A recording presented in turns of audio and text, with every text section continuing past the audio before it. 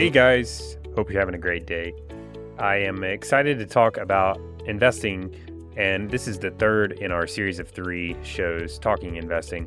And so, in the first, we talked a little bit more about how to navigate scary downturns in the market.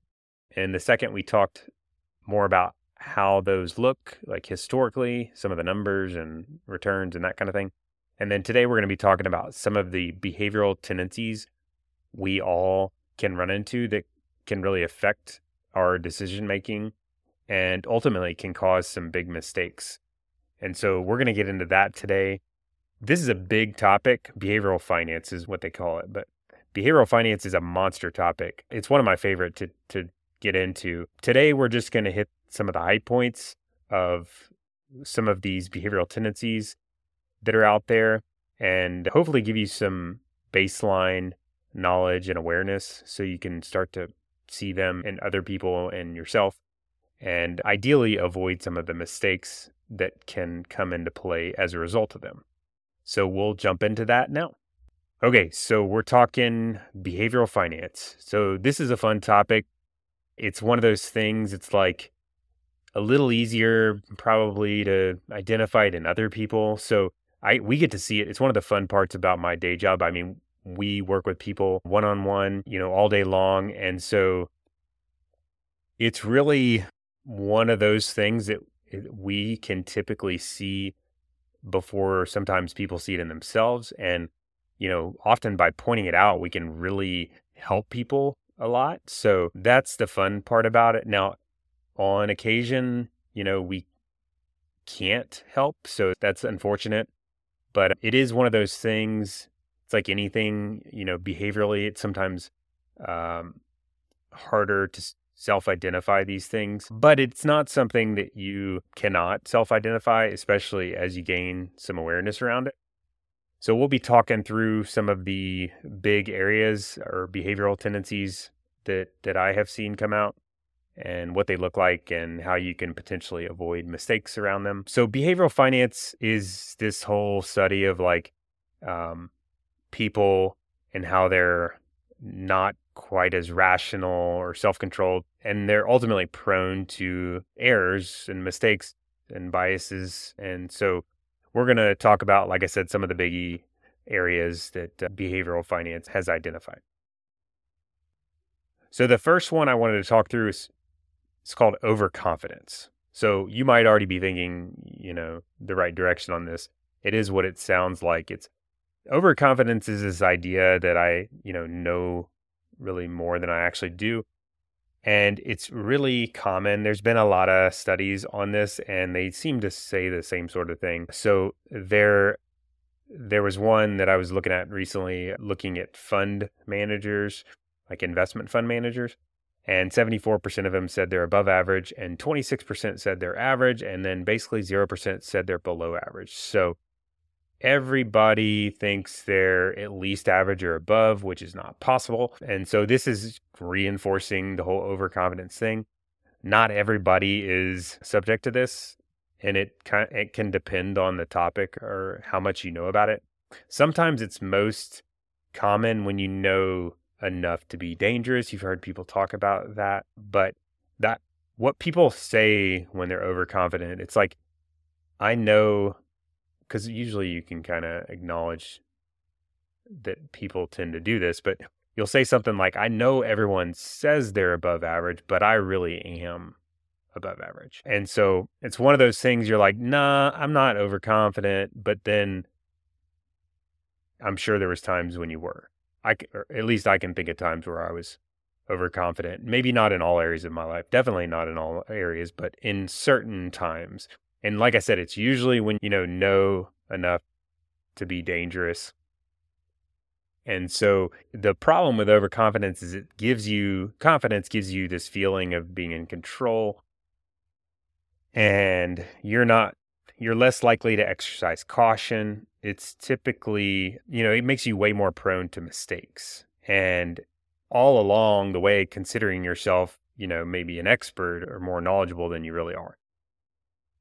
And so this shows up with especially, say you're buying investments, particularly like individual investments. Say you bought like a cryptocurrency in GameStop or whatever individual stocks, and were started doing that in the mid to like say 2015 or something like that.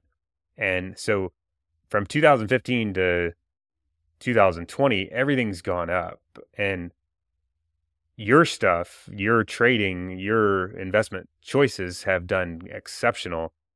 And you've started to see the balances go up and have built up some confidence. And maybe it's gotten a little in the overconfidence level.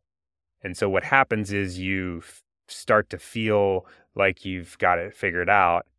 And then, sometime, well, with investing at least, inevitably it always goes the other direction. So this is where the mistakes often happen. The mistakes, can happen when everything's going up, but usually when everything's going up, everything's going up. So it's hard to not make money with general investing. But when things go down, that's oftentimes when the big mistakes happen. And so when you have this overconfidence, you don't really recognize that, and you're prone to those mistakes, and they can happen really fast, especially when things go down. So ideally, you're like the problem with a lot of these is they're difficult to self-identify. So ideally, this is where it's helpful to get another person's view. This is going to be true with a lot of these, but whether it's a, knowledgeable friend, or if you work with a financial planner, this should be something you're asking them about, especially if you're like pulling the trigger on certain things with your investing. But it's good to get others' input on this and then listen to it, because they might say something that you don't agree with.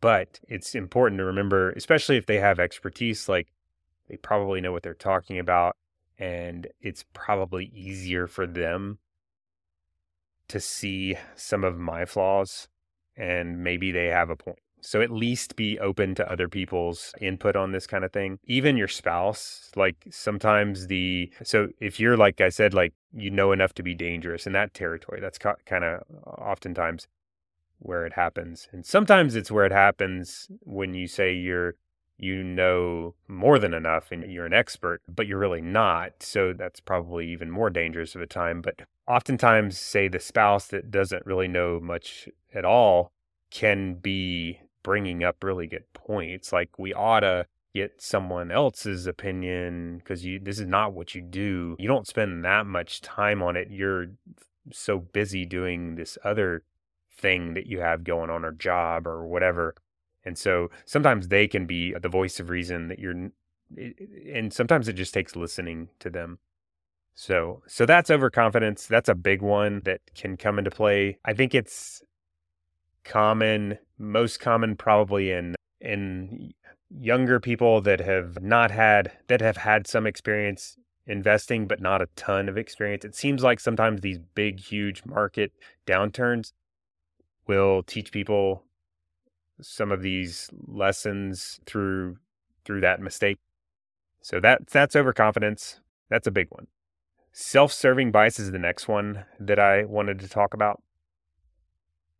So self-serving bias is where you tend to attribute like good things or good outcomes to your skill and bad outcomes to luck. It's where you're going to say, like, if it's a bad situation or outcome, you're going to be like, that's not me. Like, that's not my fault. Now, if it's good, you're going to be like, pat on the back. So I like the example for this, for self-serving bias. I like the example of like school, because everybody can relate to this. It's like, if you get an A+ on the test, you're going to be like, wow, I must have done so well with my studying, and I'm a naturally smart person, and I've got lots of skills. So nice job, self. Versus imagine getting the same test score back and you're like, oh, I got a D-. So then you're like, well, the teacher didn't teach what they needed to teach, and the books, they're lacking. Like, there was no direction, and you're just coming up with excuses, and it's not my fault. It's external factors. So that's self-serving bias. And everybody has a little bit of it in them, but it can become a major problem with investing, especially if you're involved in pulling the trigger and making decisions, because you're going to it's like same as the test score. You're going to pat yourself on the back when things are good. And when things are bad, you're going to look for excuses and blame other people. When in reality, it's probably not quite that away. With investing, a lot of times, so when things go really well, most of the time it's not you. It might be like a little fraction of you, but most of the time it's not you. And even when they go poorly, it's oftentimes not you. But I think with investing, people oftentimes attribute success with their investments too much to their own intelligence. And so I think a good way to counter that is to, well, same thing as overconfidence, getting others' input. That's going to be common in these, but also maybe comparing to more objective comparisons, like how is the overall market doing? That's always a good wake up or benchmark kind of checkup on this sort of thing. So that's self-serving. Hindsight bias is the next one. So this one, I'm sure you'll recognize this. It's where you think you know more or knew more than you really did in the past. And I hear this all the time with people talking about like big events. So like 2008, in 2008, we had the housing bubble crash, and everybody that was around then probably remembers that, but everything tanked. But what happened is like you started to get people reflecting back on that.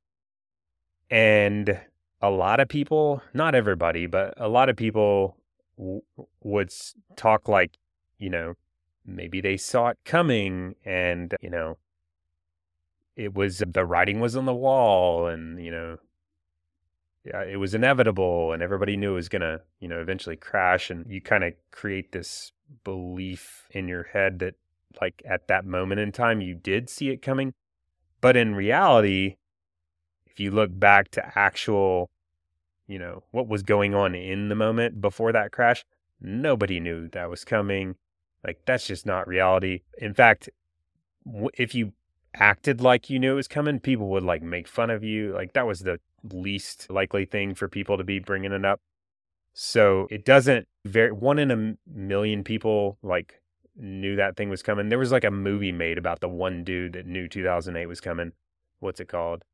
The Big Short. The Big Short, if you haven't seen that, it's a good movie, but that's the movie about the dude that he's the only dude that knew 2008 was actually coming. Maybe a few more guys, and gals, but 2008, a lot of people like looking back think they knew it was coming, but really didn't. So what happens with this hindsight bias is you kind of give yourself more credit than is due.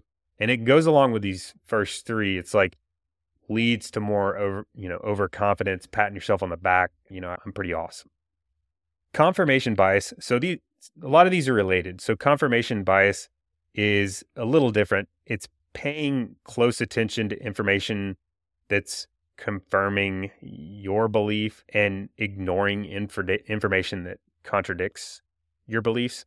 So this is really my favorite example of confirmation bias is social media, because social media has completely figured out how real of a bias this is. So social media like completely puts like the technology, I guess, is like programmed to put stuff in front of you that's in line with your values and beliefs and not put stuff in front of you that's against those. And so this totally makes people feel good about this. I mean, this is in line with confirmation bias. And so the problem, I mean, the same thing with social media. When you're investing, if you're only taking in information in the area of the thing that you believe, so let's say it's like you have just gravitated towards this idea that I'm going to go with the one that's actually happened lately. So like GameStop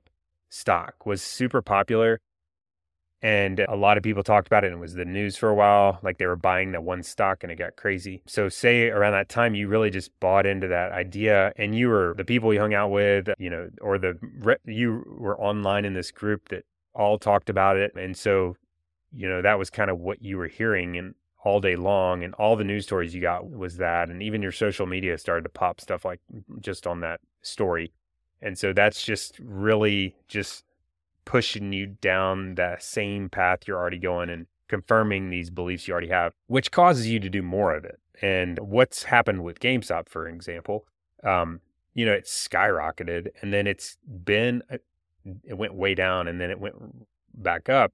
But it's been, since that huge skyrocket when it was big in the news, it's been on a steady trend down.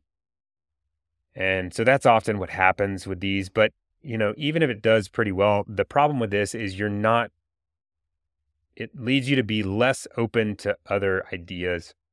And whether it's social media or, this can be any idea, but like with investing, like there's all kinds of good ideas that are out there.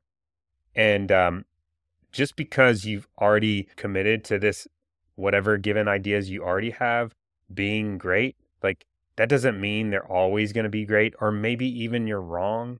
And it's good to consider other side of the coin. So this is one that it's good to force yourself to open up to other ideas or alternatives.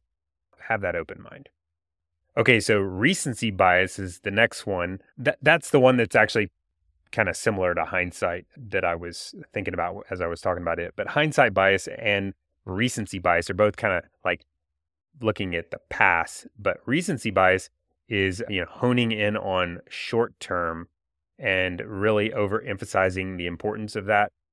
And so the short term, which we talked about like in the past couple episodes, but the short term in investing world, it should not be the focus.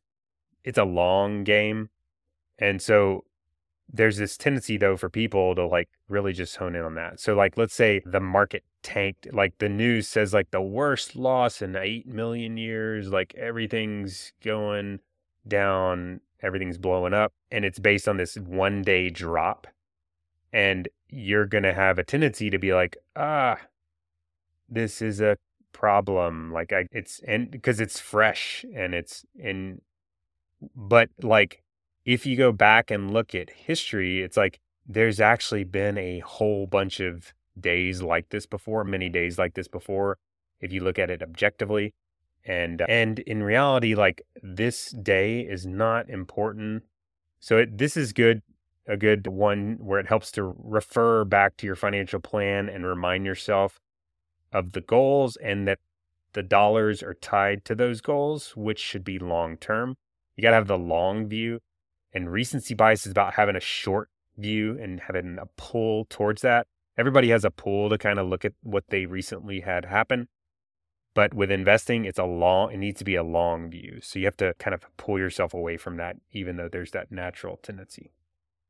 Okay, so anchoring bias is the next one. Anchoring bias is relying too much on like pre-existing info or like the first info that you come across. It's like, latching on. So example, I've seen this with people we worked with one-on-one in the past with their planning. And so maybe it's like, my parents lost lots of money in the market.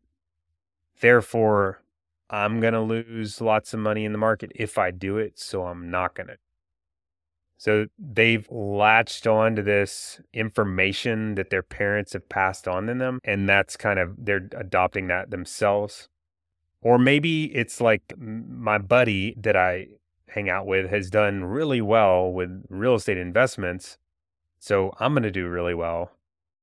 So the problem with it is it's not adequate information. You're kind of like latching onto a limited, tiny slice of the information and potentially making huge decisions on that small, tiny information. So like with the parents example, like maybe they had no idea what they were doing, or maybe they didn't lose as much money as they thought they did, or who knows what happened. Like maybe the timing was bad, which is a mistake in itself. So there's a lot of things that could have happened, but like it's impossible to like draw a conclusion from it without knowing like the entire story of not only the parents, but also you should probably look at like what the alternatives could have been for them. And so the problem with this is not doing a full adequate analysis.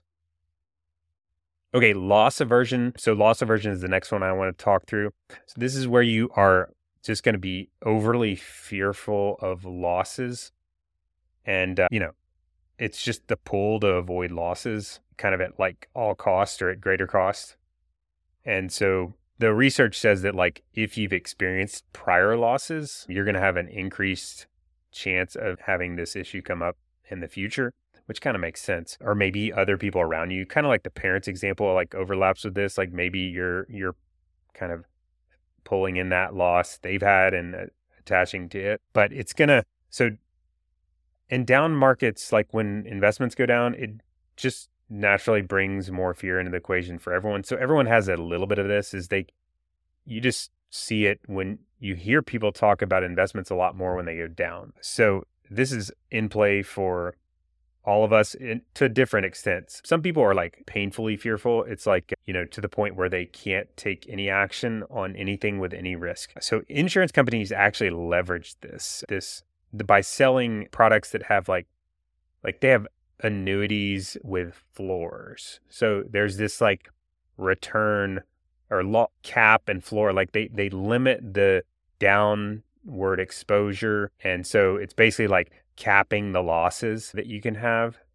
But they come at a huge cost typically. So they basically sell these overpriced products a lot of times in order to help people like address this behavioral tendency. So I think much better approach is to kind of work through that and have some understanding of where the fear is coming from, and how a little bit of like understanding of how markets work that can help, and understanding how these downturns typically play out, and reminding yourself about the purpose of the dollars and consulting your plan. Like, what's the money for? Is it a long-term thing? It should be. And if so, then this short-term loss is really not a problem because I'm not going to need it short-term. So the last one I want to talk about is herd mentality. So this is the, common one that comes up. It's like the FOMO, like fear of missing out, ties in with that. So it's like the tendency for people to follow the masses, and as opposed to doing like their own independent analysis. So examples of this lately are cryptocurrency, GameStop, iBonds, especially lately.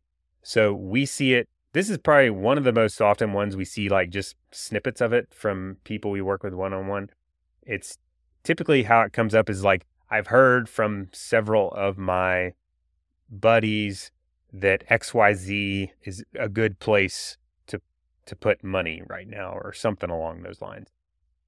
And so I think it's different if you work with a financial planner versus if you're doing it yourself. On a lot of these, and especially this one, these people that are bringing it up to us, they're doing like the right thing. What I would tell you to do is bringing it up to another person.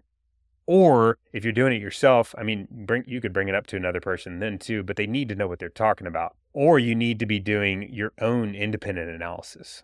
So if you're, putting your entire net worth into cryptocurrency, like you really need to understand it backwards, forwards, and understand all the risks and how it affects your planning. And so it's important to, avoid that pull to go with what the people around you and the masses are doing. Because that's where like bubbles get created and then they blow up.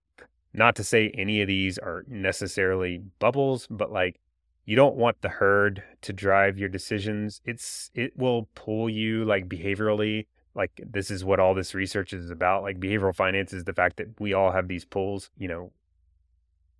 either way, but like you don't want it to pull you so much that it's affecting your decision making and causing you to make big errors. So with herd mentality, think about the decisions, where it's coming from. Are you running it by someone else? If you're not running it by someone else, are you doing like an independent analysis, or are you just going with what the herd is doing? And, thinking through those points, I think, will be helpful. All right, so that's behavioral finance in a quick nutshell. This is one of those things, like I said, there's been huge books written on it, and you can dig in a lot on this. And I'm happy to get into some of these areas more. Like I said, I enjoy this subject. However, I know, it can get pretty intense. So let us know anytime if you have areas within this or other areas that you want us to dig into in the future, and we'll definitely plan to do that as we hear from you. Hope you have a great rest of your day and good catching up as always.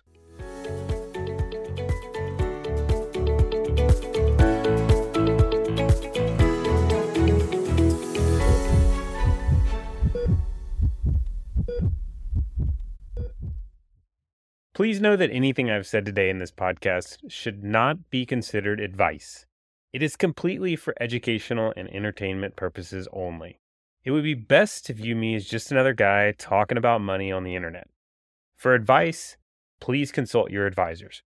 If you don't happen to have a financial advisor already, I happen to know a firm that's absolutely fantastic. It's actually the firm I started and currently run now, Wren Financial Planning. And we would love to get to know you better and see if we might be able to help. Feel free to reach out anytime to schedule an introductory meeting. You can find more info about us at www.renfinancial.com.